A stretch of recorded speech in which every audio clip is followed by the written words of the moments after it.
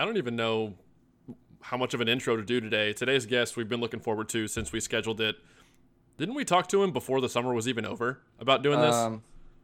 Yeah, I think so. Or I had messaged him right after and decided we wanted to have him on just to pick his brain, talk about some of the stuff he's into with DCI judging, as well as some of the stuff he's doing for his career now. So obviously everybody already knows from the title of the video or the podcast on Spotify and stuff who it is. But before we let him introduce himself, welcome everyone to the Aged Out Podcast. I'm one of your hosts, Mike Fantini, and with me as always is Evan Worrell.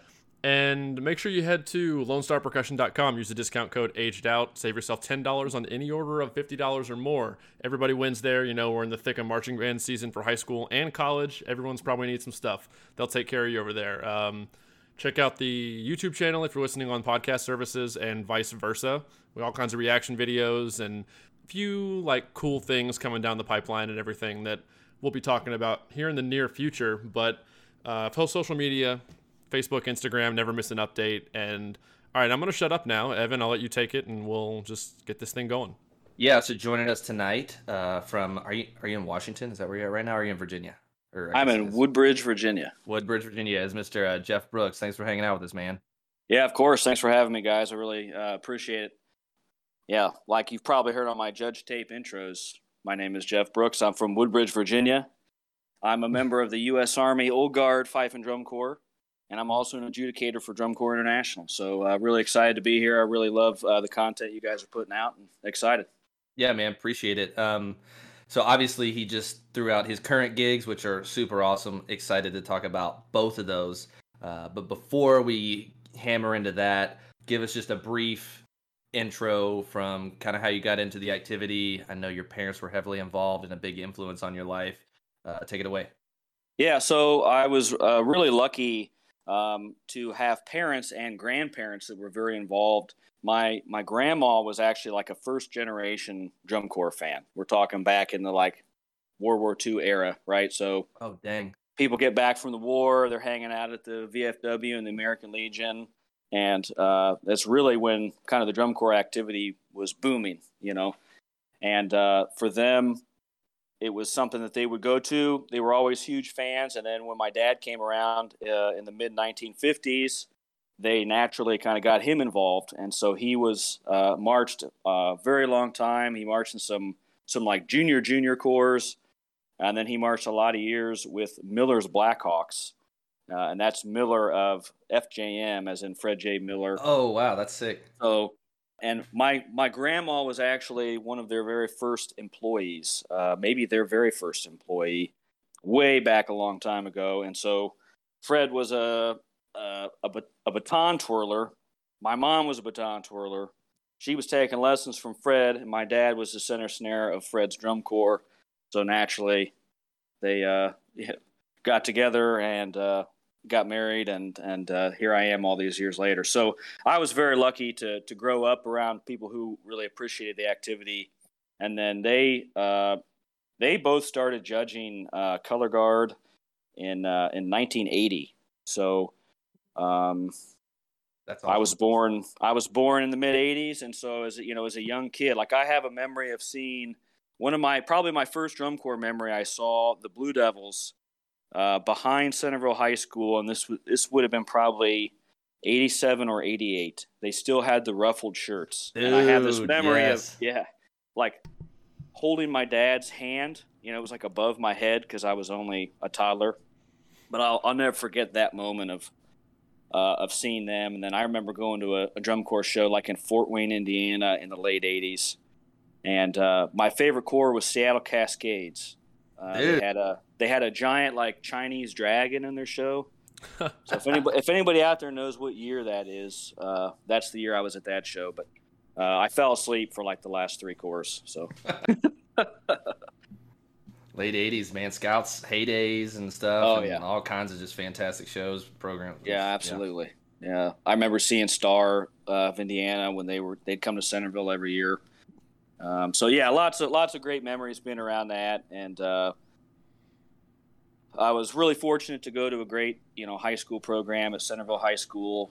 Tim Fairbanks was my drumline instructor. And so met him when he was just a young man. He was in his early 20s, and I was just 12 or 13, and so I was, just was really fortunate to be a part of those programs, and then have the support of my parents all those years. So, and then you ended up marching several different ensembles. Obviously, you named Centerville, Glassmen, Crossmen, Scouts, Bluecoats, Rhythm X, a handful of years through all those.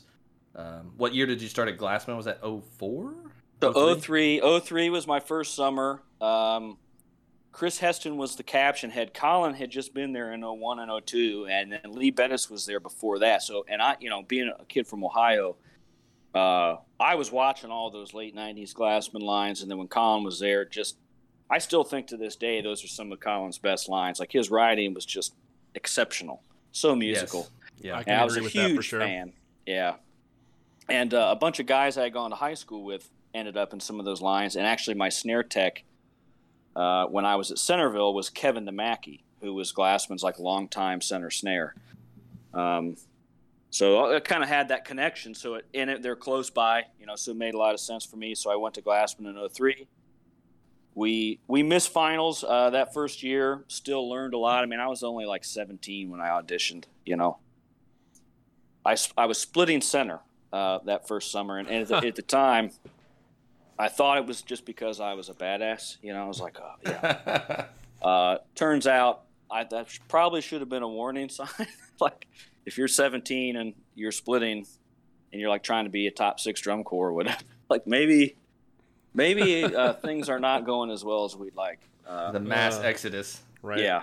So anyway, learned a lot. Ended up going to Crossman. Had a great time there. It's where I first met Lee Bettis and his team of some really great people. Rudy Garcia was on staff there. Yeah. He's currently kind of Blue Devils sergeant major. He's in there in the trenches with those Blue Devils members every day. So we got Rudy in the pipeline to talk to. I texted him the other day. Yep.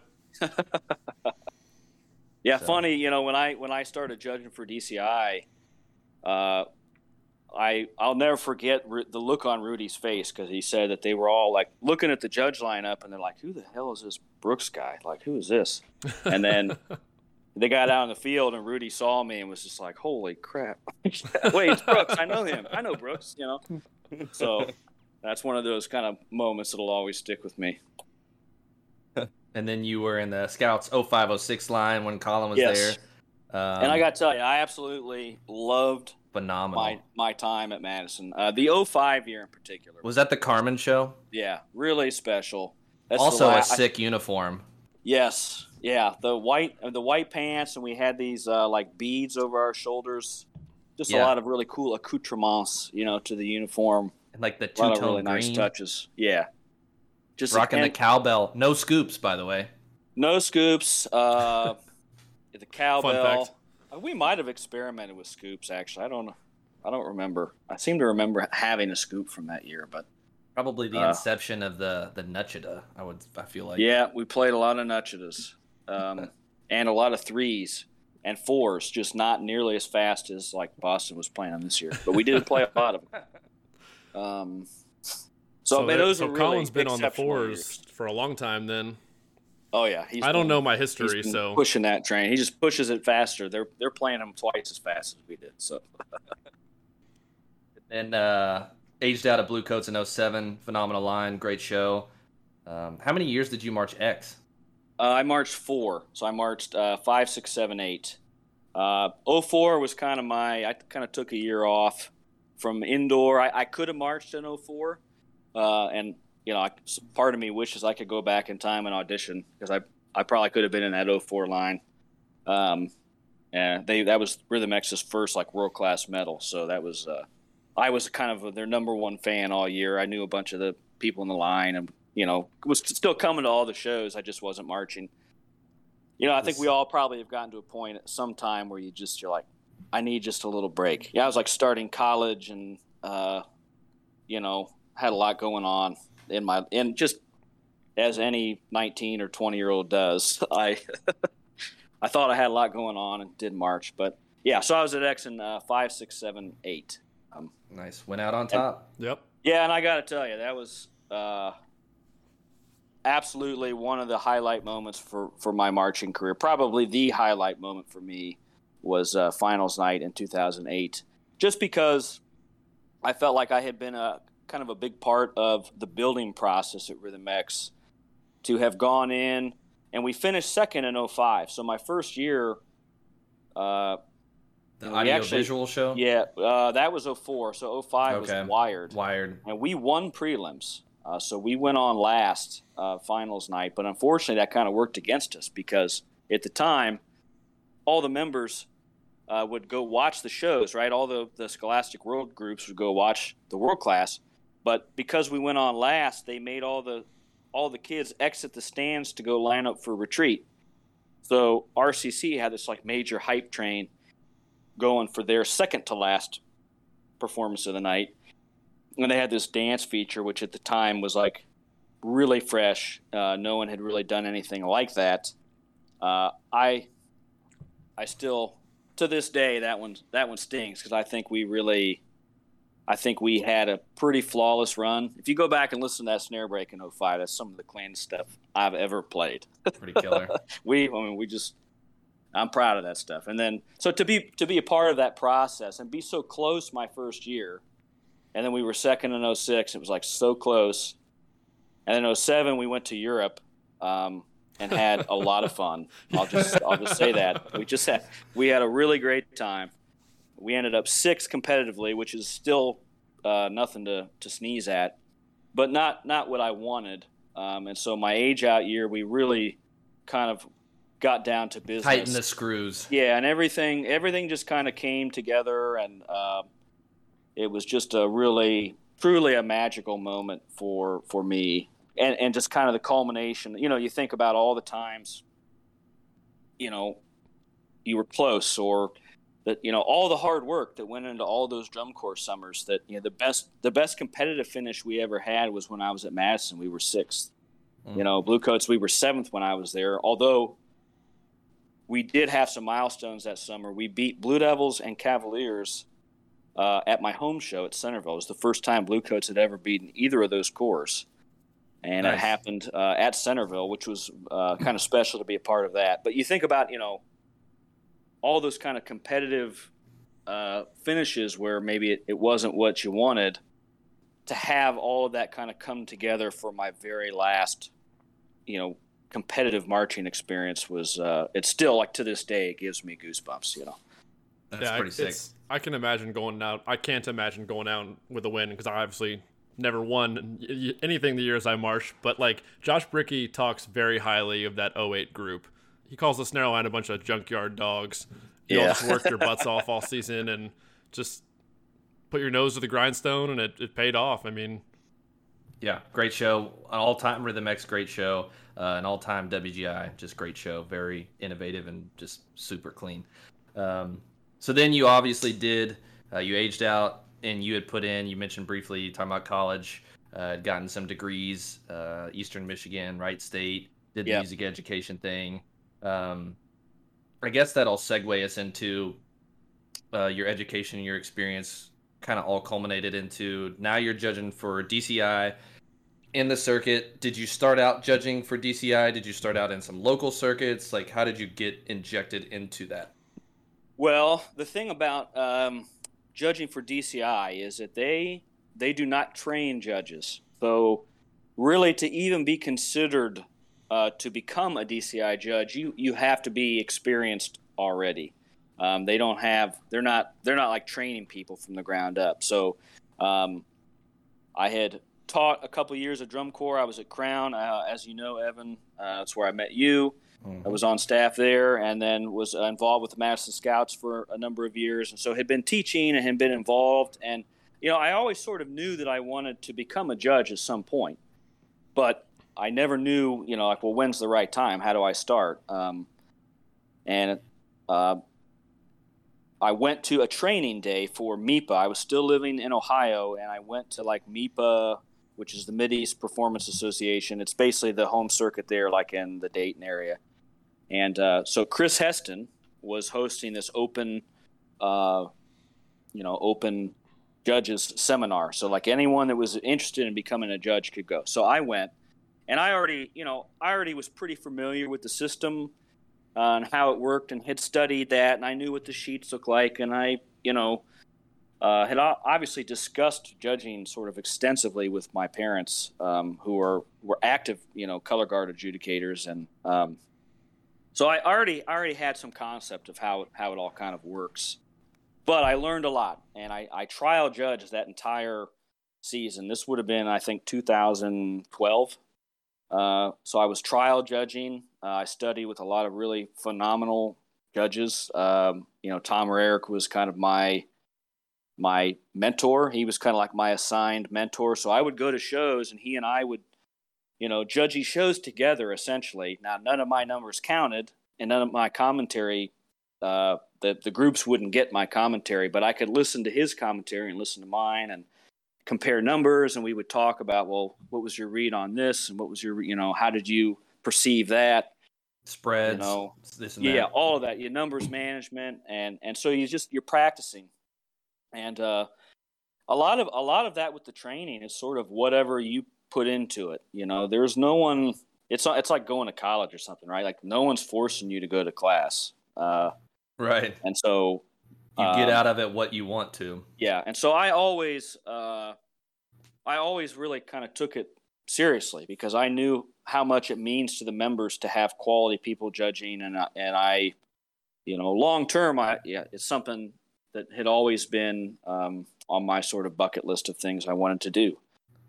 Even when I was marching drum corps, I mean, I sort of, even back then, I remember thinking like, I think I'm going to do that someday. And so I've always, looking at the activity sort of through that lens, that this entire time. So anyway, I started judging and did a bunch of years of indoor judging, judging marching band. Really, you're starting out doing, local indoor drumline shows, local marching band shows, and then, you just start getting connected with people, and you start, people that you knew are going to connect you to people that you should know if you don't already, and actually, baby. Yeah, absolutely. And so it certainly has helped me. I sometimes think about it almost like if you watch motorsports, like I'm a huge IndyCar fan, and okay. There's a young driver. Yeah, I like IndyCar some because my friend is super into it, but I've gotten a Formula One bug because of Netflix. Now, I understand, and listen, I love Formula One. Roman Grosjean had switched over to the racing. The racing in IndyCar is way better because they're all basically riding like they're all using the same setup. It's not an engineering race; it's just a race. It's a driver race. So, it's a driver race. So I love that. I also really enjoy Formula One. But so Colton Herta is a young sort of prodigy type in IndyCar. He's only like 20 or 21, and you're thinking like, how is this kid possibly like this good at driving an IndyCar? Because they start racing those go-karts at like 8 years old. And his dad was an IndyCar driver. Yeah. So there's pictures of Colton Herta when he was like 2 with like Helio Castroneves, and Elio was driving at the time, Spider-Man. And now they're competing against each other. Yeah, the Spider-Man. So I was kind of like that in the sense that I got to grow up around some truly magnificent people and judges in the activity. And so some of that helped. You know the right people, but you just spend time in it. And then I won the job with the Army in 2013. And so I'm coming up on 10 years now in my job in the Army with the Old Guard Fife and Drum Corps. And I was actually in Indianapolis performing. My group had gone a number of years in a row, and we would go and we would play like outside on the concourse like before the show would start. So we would do like semifinals and finals. So like as people were kind of trickling into the stadium, we would be out front playing music and drum solos and whatever. And we at some point had kind of gotten hooked up with like a box to watch the show. Nice. And one of my colleagues turned to me, and he knew that I had been into judging, and I think it was Lightsky's first year. And obviously I knew Mike from from Rhythm X, and I had told some of my colleagues, like, yeah, he's a buddy of mine, and we marched together, and I judge myself, and one of my colleagues was like, well, why aren't you down there doing that? And I had honestly never really, no one had ever just put it to me like that. So bluntly. Yeah, well, why aren't you? And I said, that's a good question. So about 2 weeks later, I sent my stuff in and applied officially. And I had also, that prior spring, had done some shows with, I was judging in Indianapolis. I was doing like state prelims or finals for IPA, and was really lucky to be on that panel of some like real all-star judges, the people I was judging with. I certainly didn't view myself that way. And like Dave Carbone was there. Dave Carbone had given me my first like real teaching gig at Bellbrook in 2005, and he said, hey, Nola Jones was there. Hey, we got to get this Brooks guy into DCI. So it all just kind of happened. The cards like fell into place. Yeah, exactly. It all just kind of started to happen. They were kind of tracking that I was going to put something in, and then I had that colleague that was like, yo, why aren't you doing it? So what was your first official year judging with DCI? So I trialed in 2017 with them, and I had to like buy my own flights. I went to the Atlanta Regional. I judged. I was upstairs doing Percussion 2 at the time, which is now kind of like the music analysis caption. Not really. It's yeah. They do generally put a percussion person in that position. Yes. But that's what the percussion that ended up kind of turning into that in a way. Right. So anyway, yeah, I trialed and I went to as many shows as I could and it was all kind of on my own dime. That's an investment. Yeah, and I think they could tell I was real serious about it. So, and it went well. So my first official year was 2018, and I did a handful of shows, and yeah, I guess the rest is history. I've been judging with them ever since, and obviously COVID happened. I was super bummed. Yeah, I think everyone was. Yeah. To put it mildly, I was super bummed. Like what an understatement of all of that. But I was supposed to do Atlanta, the Atlanta Regional in 2020. Oof.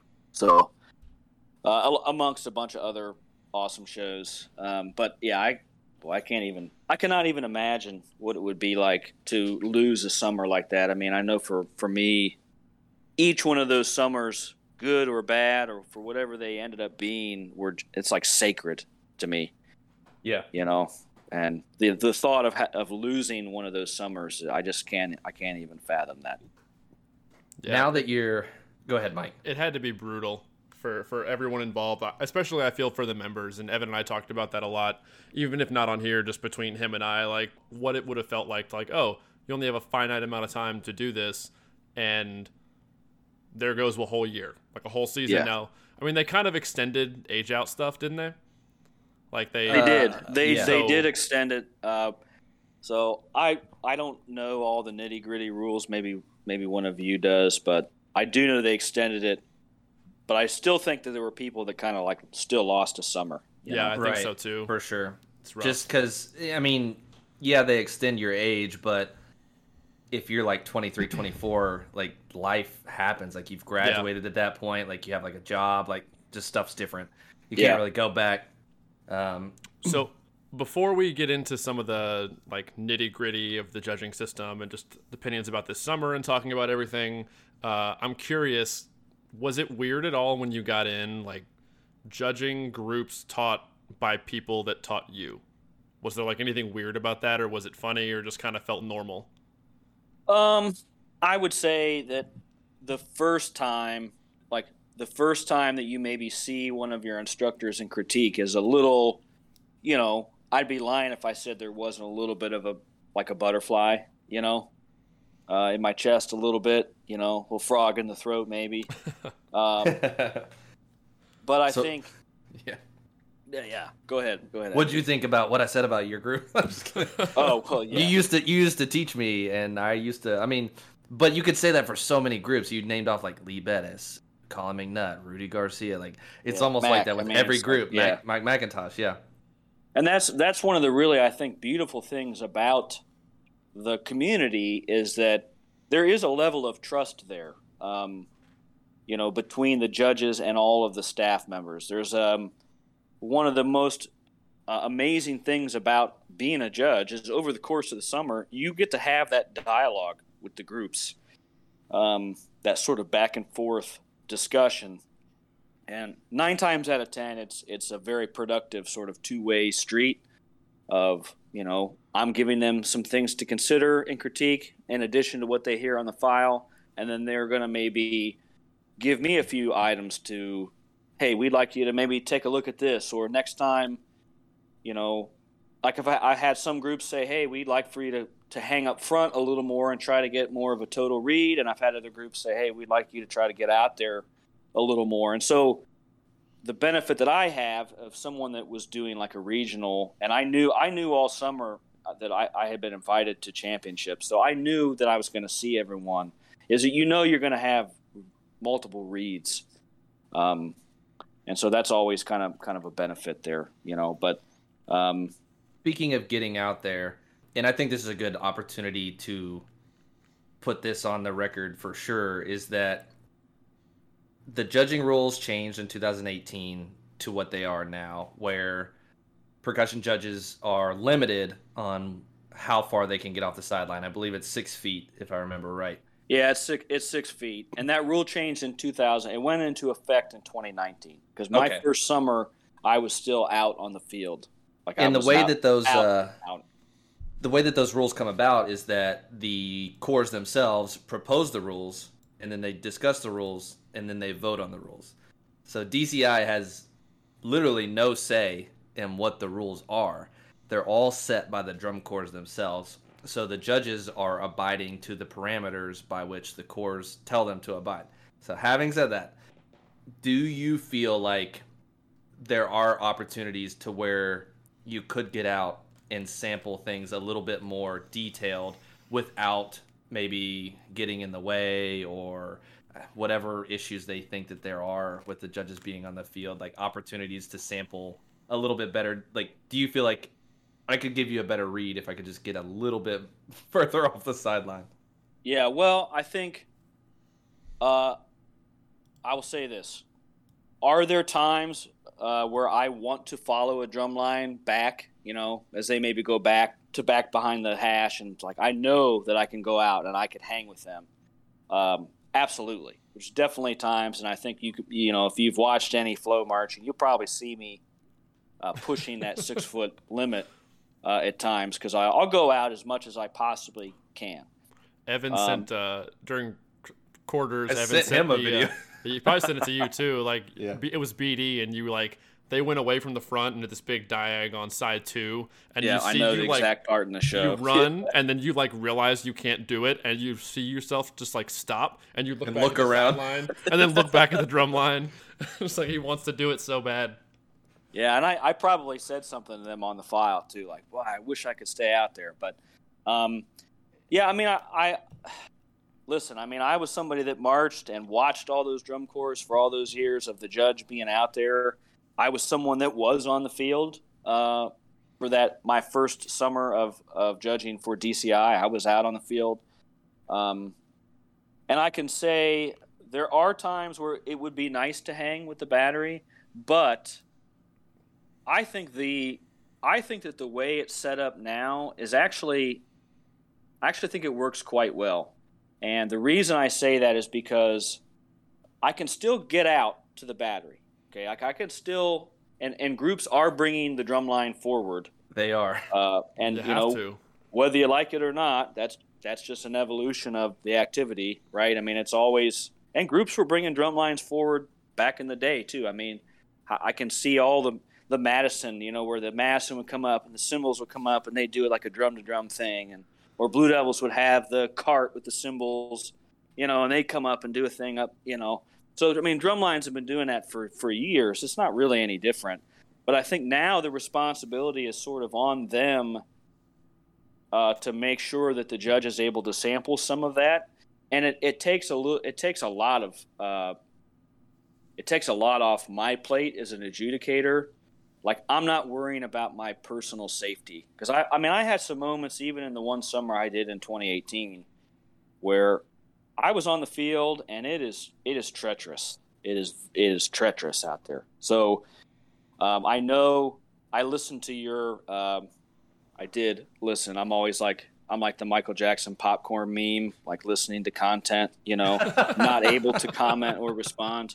I see what everybody's posting on Facebook. I'm just eating popcorn. But I did listen, and you were talking about, like, well, the amount of time that a judge is able to sample.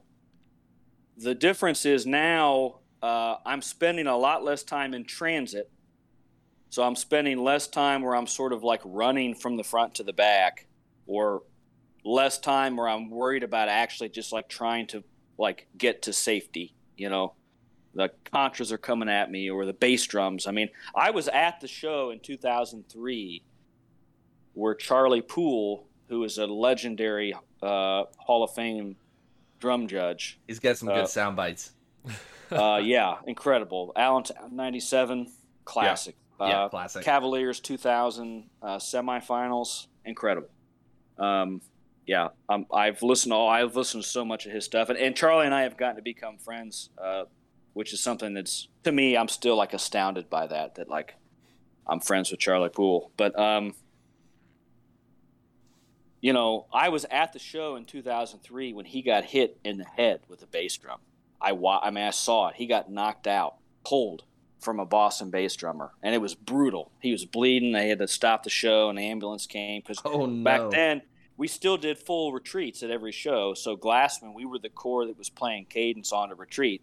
So we were up in the Boston area, which is Charlie's kind of neck of the woods. So he was always doing those shows up there in New England, and standing there on the track watching Boston was the last corps on, and man, this like top bass drummer just did like a 2 count, like a 180 turn, and just hit him right in the head. And unfortunately, that kind of stuff, what a bummer that would be if that happens like on quarterfinals day, Right. It's a bummer whenever it happens, but yeah. Jeff Brooks carted off the field.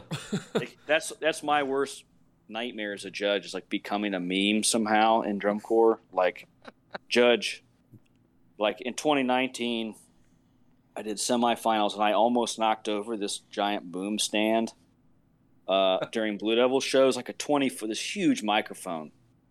And my foot got wrapped up in this cord, and I saw, like in slow motion, this microphone stand like teetering out onto the field. And I think I even said some choice words on my file. As one probably would in that situation. Yeah, I just out of just sheer reaction. But yeah, that's my worst fear, is becoming a meme. But so yeah, I think in regards to getting out on the field, I'm spending less time in transit. I'm spending more time with the front ensemble, which probably for a long time wasn't getting as much sampling as they deserve. For sure. Mm-hmm.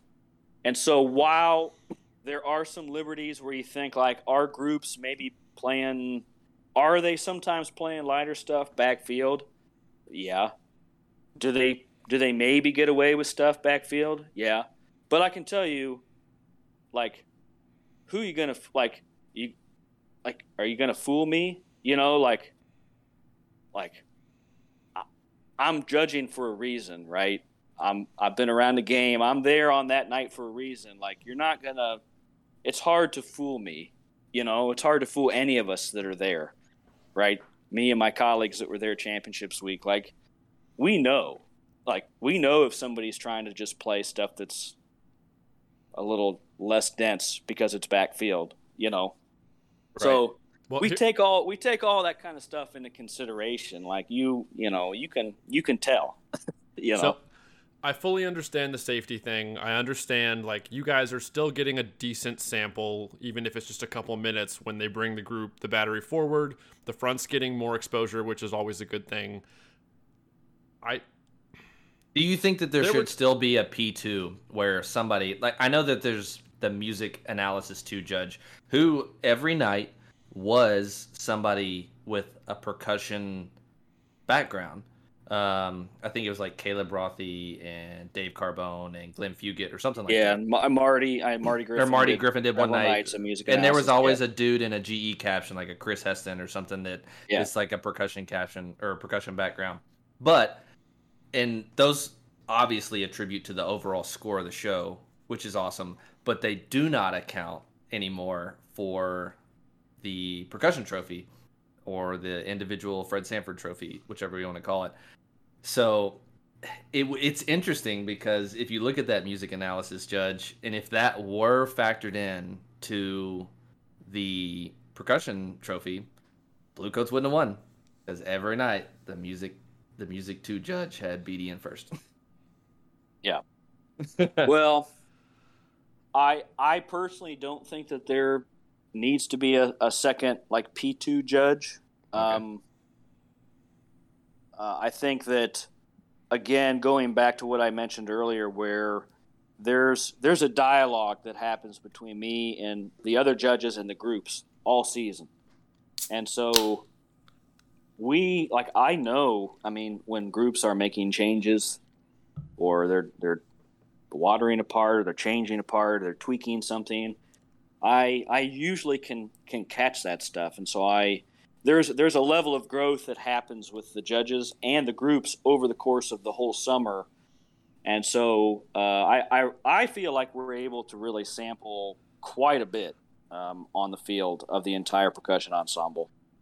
And the other part of it is because I mean, essentially too, all it's going to do is water down the number a little bit. And like you guys were saying, you know, you don't want to see it be a battle of designers. And neither do I. Right. I will always advocate for the membership. To me, it's about the members. It is not, you know, it's not Paul Rennick versus Tom Rarick versus Travis Peterman versus Mike McIntosh. Like it's the Cavaliers versus Blue Devil. And like to me, it should remain that way. And that tradition of that's something that the other designers and the people that want to change rules for percussion judges are maybe perhaps underestimating that tradition of the percussion. Like within the microcosm of the drum corps community, there's also like a subculture of percussion, you know, and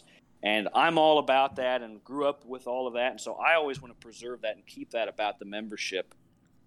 And so to me, like I hear people people will say, well, you should put the judge in the stands because that's what they do in WGI. And well, but it's a different venue. Like, it's a different venue. WGI it's in a basketball arena. Like it's a much smaller. And there's no brass. And I'm like 10 rows from the marimbas. Like there's almost no football stadiums in the country where I can be close enough where I can actually get out there to hear the stuff that as a member, like you would hate knowing that like somebody maybe won drums even though they're like giving up some stuff out in the field because you can't hear it because I'm sitting like 20 yards up into the stands, you know? Yeah. And if you had two judges, that second judge is really, it's going to probably become a much more content heavy. So right now, if it's 50-50 content and achievement, now you've got a second judge that's, maybe it's content achievement, but the way really you perceive it, it's 25. Probably, it's going to weight it much more on that content side. And not that the designers don't deserve credit because they do, but I always, to me, I love it. It's like going into battle, you know. And the content is way more subjective than like achievement. Like you're clean or you're not. But whether somebody likes and understands what you're doing or likes one group A over group B, what they're doing is way more subjective. Well, and I think it's, as a judge, obviously we train, so I'm never thinking about like what I like or what I don't like, but we're humans, and so of course you have tendencies and you have things that maybe resonate with you more than something else. So you're always kind of aware of those tendencies. But I think ultimately you want it to be about what the members are doing on the field, you know, and I think that's such an important. I love that. an important piece of the activity to preserve. I just know when I was a member, that's really what I. It's such an intimate Yes. relationship of you and the judge. In Exactly. those tapes that I have of the judge being out there, it's such an intimate and unique relationship that you have that you don't want to take that away. Absolutely. Well, and So I think the other part of it too is that the content at that upper level where everyone is so good, like everyone's design is masterful, and so you're really splitting hairs, and it does come down to what you're hearing a lot of times, and it does sort of stay in the members' hands. So I agree with that 100%. Obviously, it's about that we wanted to focus on the members, and at that upper echelon of the activity, like the content is stellar across the board in those top 5, 6, 7 groups, whatever.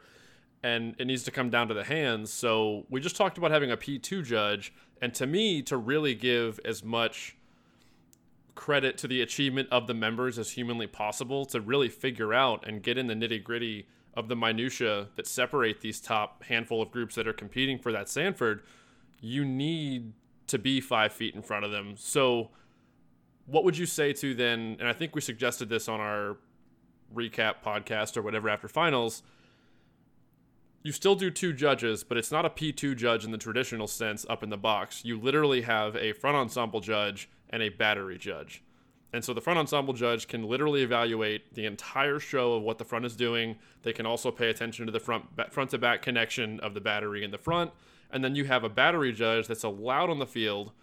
And I think the safety side of it would be way lessened, thinking about this at least, of You're not trying to transit. you're not trying to transit and go through color guard moments. If you need to go straight right out to the 20-yard line to avoid something, yeah, you're going to miss that moment because you had to protect yourself and the members. But the time that you are not having to transit, not having to, you're just going to be in front of that battery a whole lot more to really get the minutia of who's ticking more, really the exact details of what they're playing. So would that be a 2-judge system to where you really would truly reward the members' achievement And at a keep much the higher MA2. rate? Keep the MA2 guy. Exactly. You also keep that box judge that's already there. I hear what you guys are saying, and I think it's an interesting theory or an interesting idea. I don't think it's practical. You're not asking a brass judge to only judge high brass or only judge low brass. You're not asking a visual person to judge upper body or lower body. And so my role as it's been defined, by the member corps is to judge percussion. And so I've been able to, and we as adjudicators, we're able to take our experience working with these ensembles and marching and all of our experience in the activity and try to evaluate as a whole. And so, yes, we are out there and we're trying to get the nitty gritty, ticky tacky stuff, as I like to say on my files. The peach fuzz. We're out there looking for that. But we're also trying to credit the designers. We're also trying to really take in that dialogue between the front ensemble and the battery. And it is a little different sheet too, where like I'm not necessarily commenting on how the percussion ensemble fits within like the brass book. That was something in my first year of judging. I had to be careful about talking. Oh well, the snare part really aligns with the trumpets there, because that's really more of an upstairs like music analysis comment. And so, while I appreciate your willingness to put ideas out there, I don't think having a front and percussion judge kind of be separate. I don't think that it's because you're really sort of limiting the judge. You'd be limiting someone's experience, and it would sort of be I think quite restrictive as an adjudicator. I know as an adjudicator, I would not want that to happen. I would be pretty. I would not be happy if something like that were to be implemented. I can respect that. That. Yep. Speaking of, like, you're talking about adjudicating the whole as well as the nuance. It's already a pretty incredibly daunting task, but you had probably the most daunting task of the finals weekend of judging prelims in however many groups there are. I don't know, 30 or something. It was almost 40. I think it was like 30, 36 or 30, something. 36. Yeah, there's 36. I just pulled up my Google Sheets here. It's mind-blowing 36 how groups. you all keep it straight for that long of a period of time. So that's a long day to get out there. And if you don't mind talking about it, there was a bit of controversy that people had with your results, but we talked a little bit off the air about how you came to it and how you felt in your heart of hearts that, like, this is the right decision. You said I think the words you used were agonized over, like, just making sure that you did what was right. So Boston, I think for sure, won the 2022 summer lot hype, no doubt. Yeah. I would subscribe to that. I mean, I saw it firsthand. Yeah, we saw it in multiple Atlanta. Times. We saw it in Atlanta, and I would fight tooth and nail with anybody to say that in the lot, that's one of the best drum lines I've ever heard in my life. But obviously, it's a different game when you're in the lot versus when you're on the field. So kind of walk us through that. Like, you got to make these incredibly hard calls, not just that one, but the rest of the sheet as well. I'm sure that's just a daunting task. It is. It's an incredibly long day. Probably the toughest single day of judging I've ever done. And I would also say that it's really, to me, it's astounding just how good everyone is. Like, right.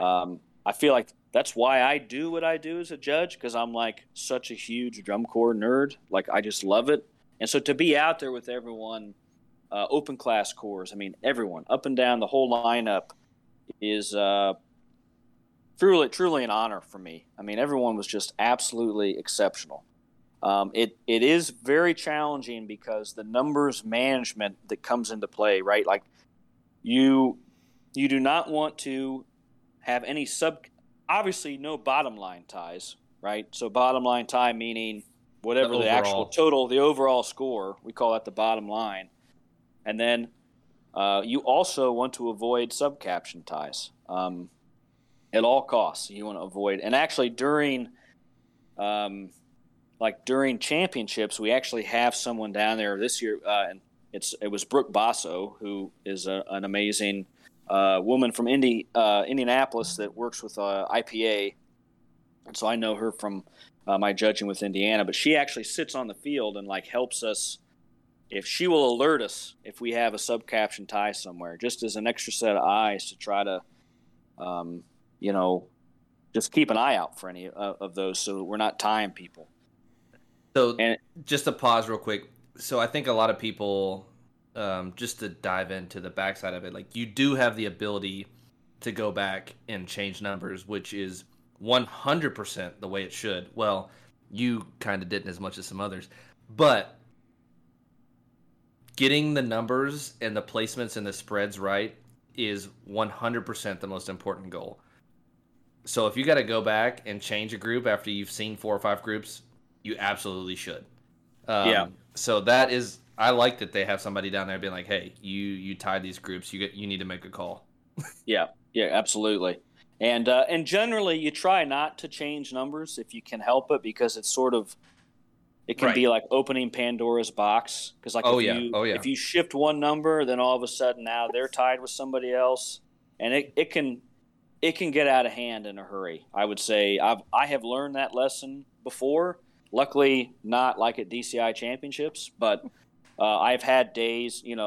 I did a show in Indiana maybe 8 or 9 years ago. I did like A-class prelims in Indiana, and there were like 50 A-class drum lines. And at the time, they didn't do any like rounds. It was just like one show.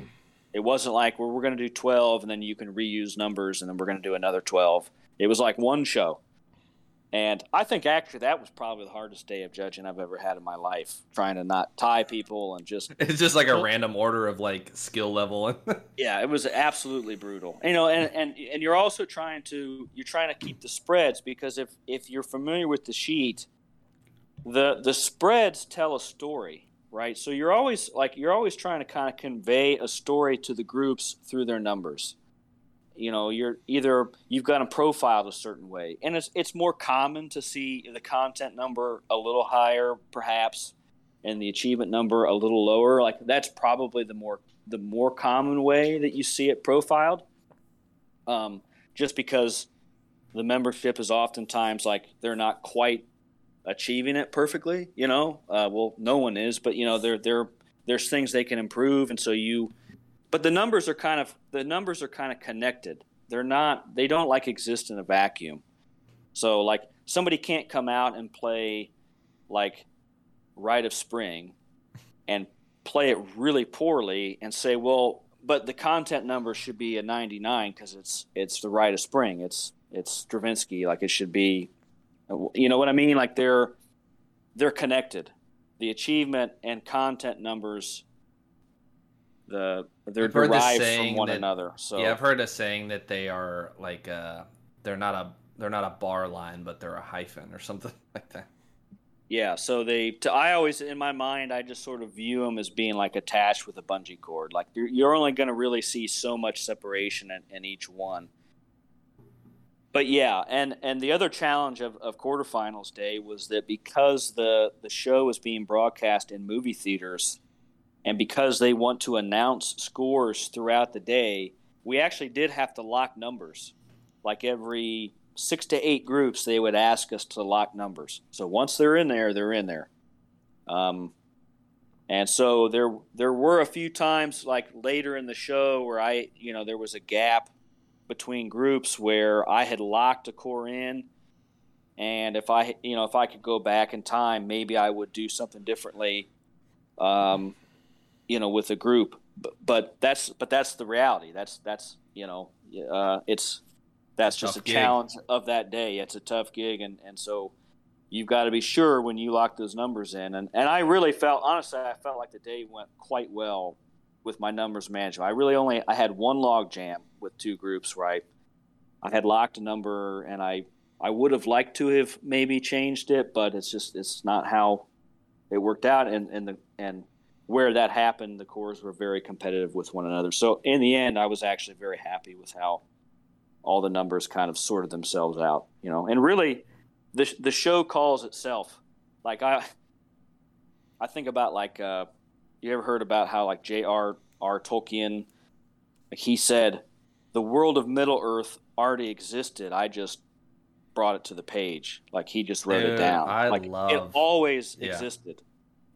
He just was the one that wrote it down. And to me, like the scores exist. It's just my job. Like the show happens, and then it's my job to just distill all of that into those numbers that you see on the recap. But yeah, that's like my best interpretation of what happened throughout the day from someone that was on the field with the core. So and you had to make some calls and. Yes. I think you mentioned the Michael Jackson meme where you're sitting back and watching the popcorn. I'm sure you were watching with some popcorn and with extra salt as people started to, I don't know, grumble or question numbers that you put down for certain groups. But at the end of the day, like you were the one out there on the field who heard what was going on. Specifically, everybody was, like I said, like Boston, like probably I would say a revolutionary battery ensemble that pushed the envelope of what you could ask a player to do. But as you said earlier, it should come down to the members, like Boston versus BD, not like Colin versus Skojo or versus this person versus that. So it's like it's got to come to fruition in front of you. Yeah. So. Yes, some very and like I said earlier, I absolutely was agonizing over some of those numbers, and because I know what's at stake. I'm not immune to what's going on with the groups. I know where the hype train's headed. I'm not immune to all of that. I mean, I'm a fan too. I'm the biggest fan. That's why I'm out there. And so I know what people were saying, but that's for me. That's just part of the gig.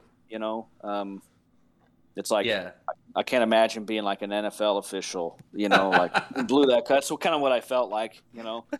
But it's a tough gig. But I felt like in the end, the show kind of calls itself really. And that's what I think people don't realize is that I'm not just judging the battery, or I'm not just judging the front ensemble. I'm really trying to take all of it in, and I can tell you, and I think if you've heard any of my files, which I think you guys had said that you had heard some of them.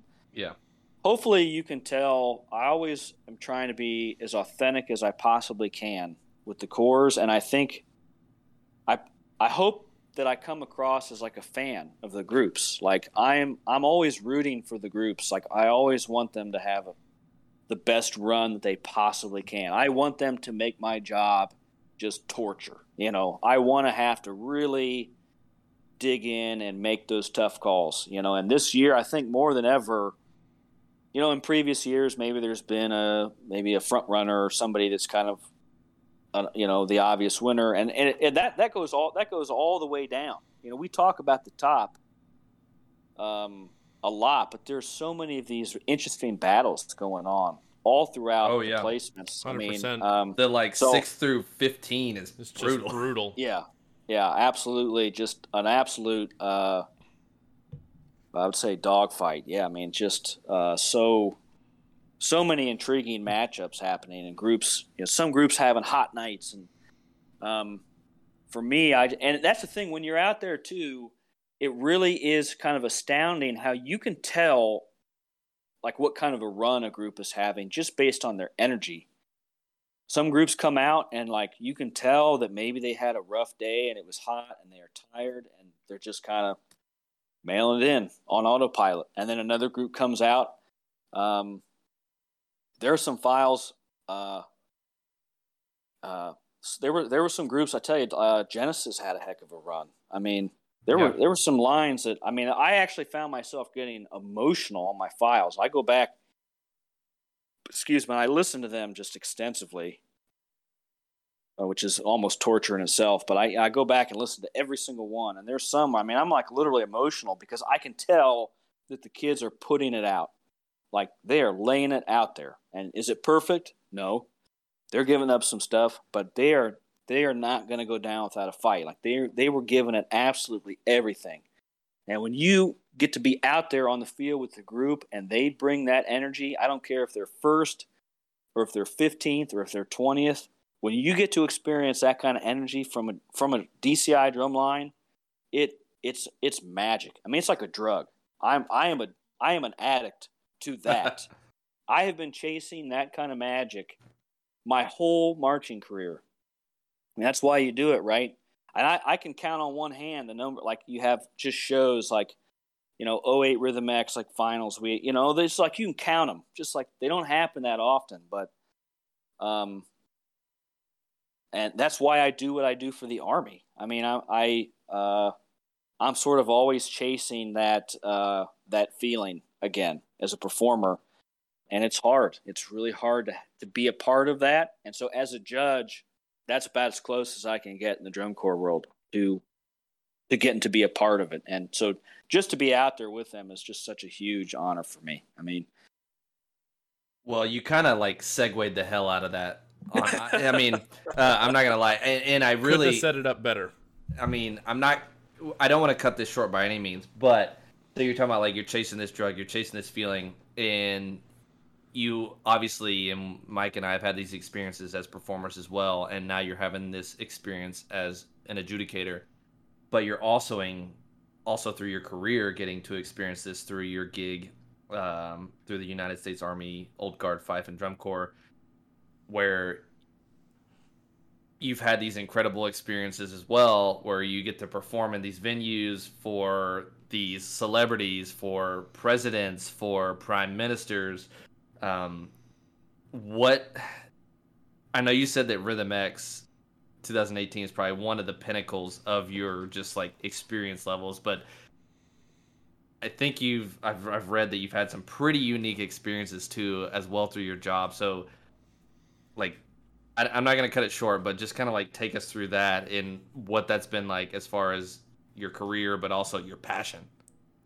Well, yeah, I mean, for me, having the chance to, to serve my country, to have a chance to continue to hone my craft as a rudimental drummer, I've been just really lucky to be a member of that group. And it's funny because it's like we do so many things, and what we do is such a unique thing. We play a lot of retirement ceremonies for the Army, which in some ways it's a little tedious, but in a lot of ways they're long and their speeches and all of that. But you're also essentially, we're trying to showcase the excellence of the United States Army through our marching and maneuvering and our music. And so when someone puts in 20 or 30 years in a career with the Army, we do their retirement ceremony as a way to us to give back, as a way to acknowledge their service to their country. So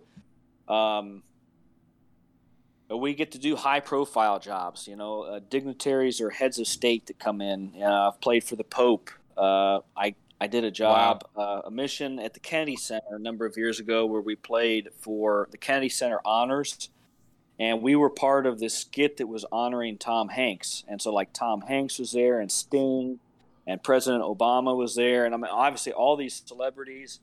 And so we got to be a part of all of that and put that together.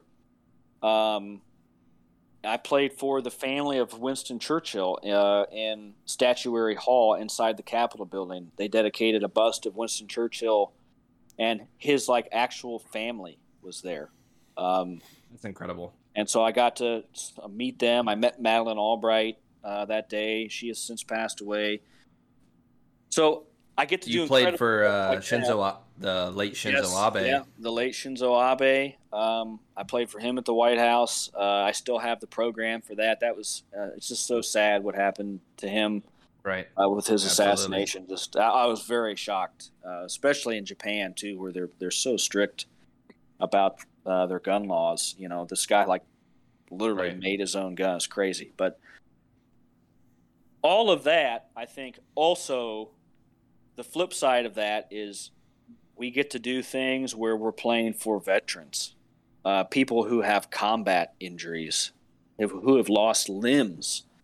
We get to play for them as a way to honor their sacrifice. Sometimes we play at funerals and we play to honor the dead and the fallen.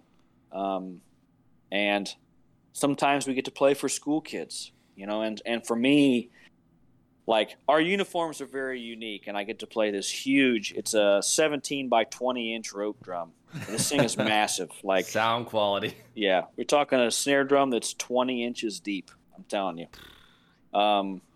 This thing's huge. And when you see the look on a kid's face, you just never know what kind of a long-term impact you're going to have on someone. I know I can think back to times when I was a kid and I saw drum lines and groups like that, and just the impact that it's going to have on somebody. So, I sometimes get emotional. I played at a mission where we were playing for survivors of the Battle of the Bulge in World War II. And this was like 6 or 7 years ago. I don't know how many of those guys are even left around. They were old back then. But I got to meet them and talk with them, and it's really hard to kind of put into words. So, because I've always been sort of a military history buff, and have read quite a bit about our own country's history and the role of musicians in the military, and so it's kind of hard. And we do a lot of other Army kind of functions. It's not always just like a gravy train of like doing this awesome stuff. Sometimes like. Tomorrow, as I told you, I'm working a 24-hour desk shift. Not looking forward to that. So the guts and the glamour. Yeah, So, But yeah, that's speaking of guts, I mean, I was looking through some old just interviews that you had done, and one of the things that was on there was talking about some of the training, and you have to do like a 75-minute standing at attention yeah. training or something. Yes. Yeah, you do. So you do a 45, a 60, and a 75. And you do a 30-minute one at the audition.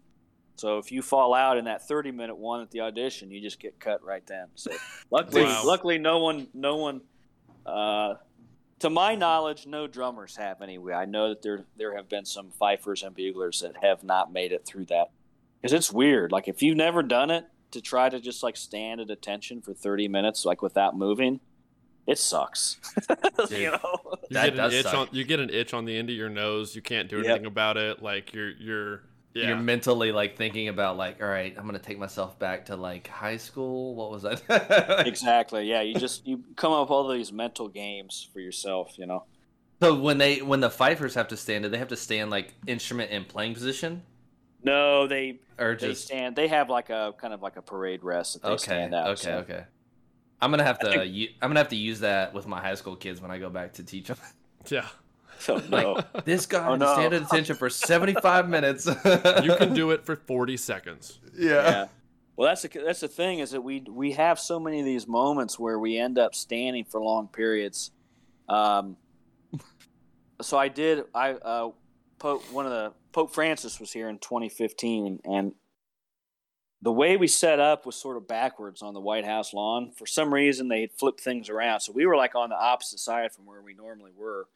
And I ended up on, like how when you have like a small tree, if you take mulch and you sort of build it up around the base of the trunk, so there's like a little dome. Yep. And somehow I ended up like on this, next to this tree, like standing on this incline. Where one foot's higher than the other? Yes, and it was absolutely the worst. Like, and he was late. They were late.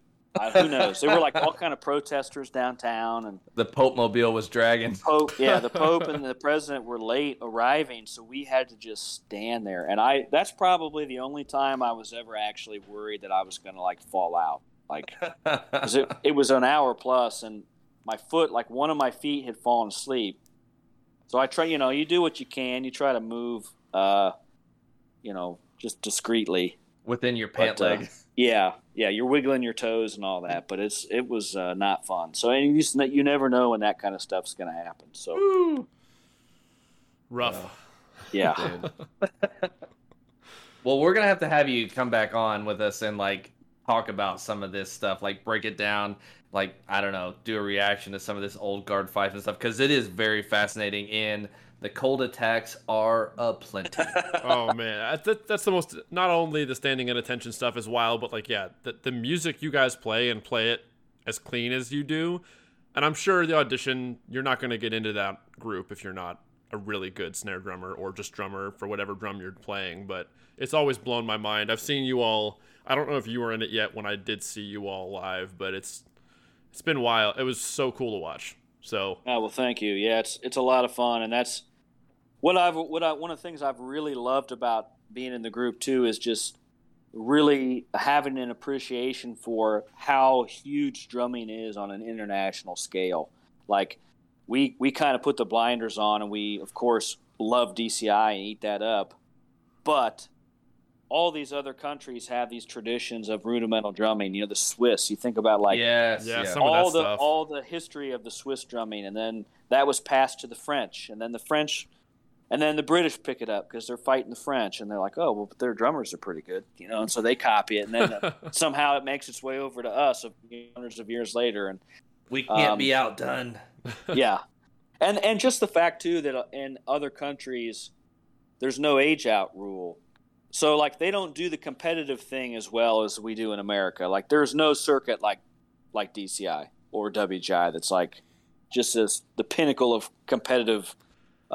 Drumming, right? But there's more of a culture. Like there's not, you're not gonna be considered a master drummer at 22 or 23, and then you just put the sticks down and walk away. Like you're just getting started. Like in Switzerland, you're still a junior drummer at 22. Yeah. They're like, no, you don't know anything, So that's fair. That's funny. Awesome. But yeah, we will definitely have you back on. I think we had said before we started that we can do like a double whammy like reaction video with you and do maybe some scouts or something. And yeah, I would love that. Do some scouts for half of it and then some old guard stuff for the other half, and or we can do 2 different ones. I don't really care. It works for us either way. But we're just loving doing it. So yeah. So Evan, you got anything else for him? I think it's been I think it's like an hour and 11 minutes now or something. I think I'm seeing. I'm good, but if Jeff, if you have anything you want to shout out before we wrap up, we'll give you the floor. Yeah. No, well, thanks to both of you for having me on. I mean, I really appreciate it. It's certainly a fan of all the content that you've been creating, and just really proud to be a part of the culture. I'm such a huge fan of drum corps, and for me, just to be an adjudicator and to be on the field with all of these exceptional young people and these groups, it really fills my tank. I mean, I live for those moments, and I feel like whatever else happens in my life, I can always be proud of the time that I have been able to be on the field as both a member and as a judge, as a staff member. Just so proud of what everyone's doing, So that's really my big takeaway from all of it. It's just I'm proud of the activity. I'm proud of the members, and just proud to be a part of it because it's meant so much to me, just personally and professionally over the years. Dude, heck yeah. Cheers to that, my friend. Yeah, absolutely. Yep. Well, I don't know of a better way to end it than that, so we'll just, real quick, Lone Star Percussion, discount codes in the YouTube videos. You guys, if you don't know it, it's aged out. Facebook, Instagram, head over to patreon.com if you want to support us financially at all. I don't think we did Lone Star, social media. I think that's it. Rocked it. I think we're good. All right. We will see everybody in the next one. Thanks, Jeff. Thank you.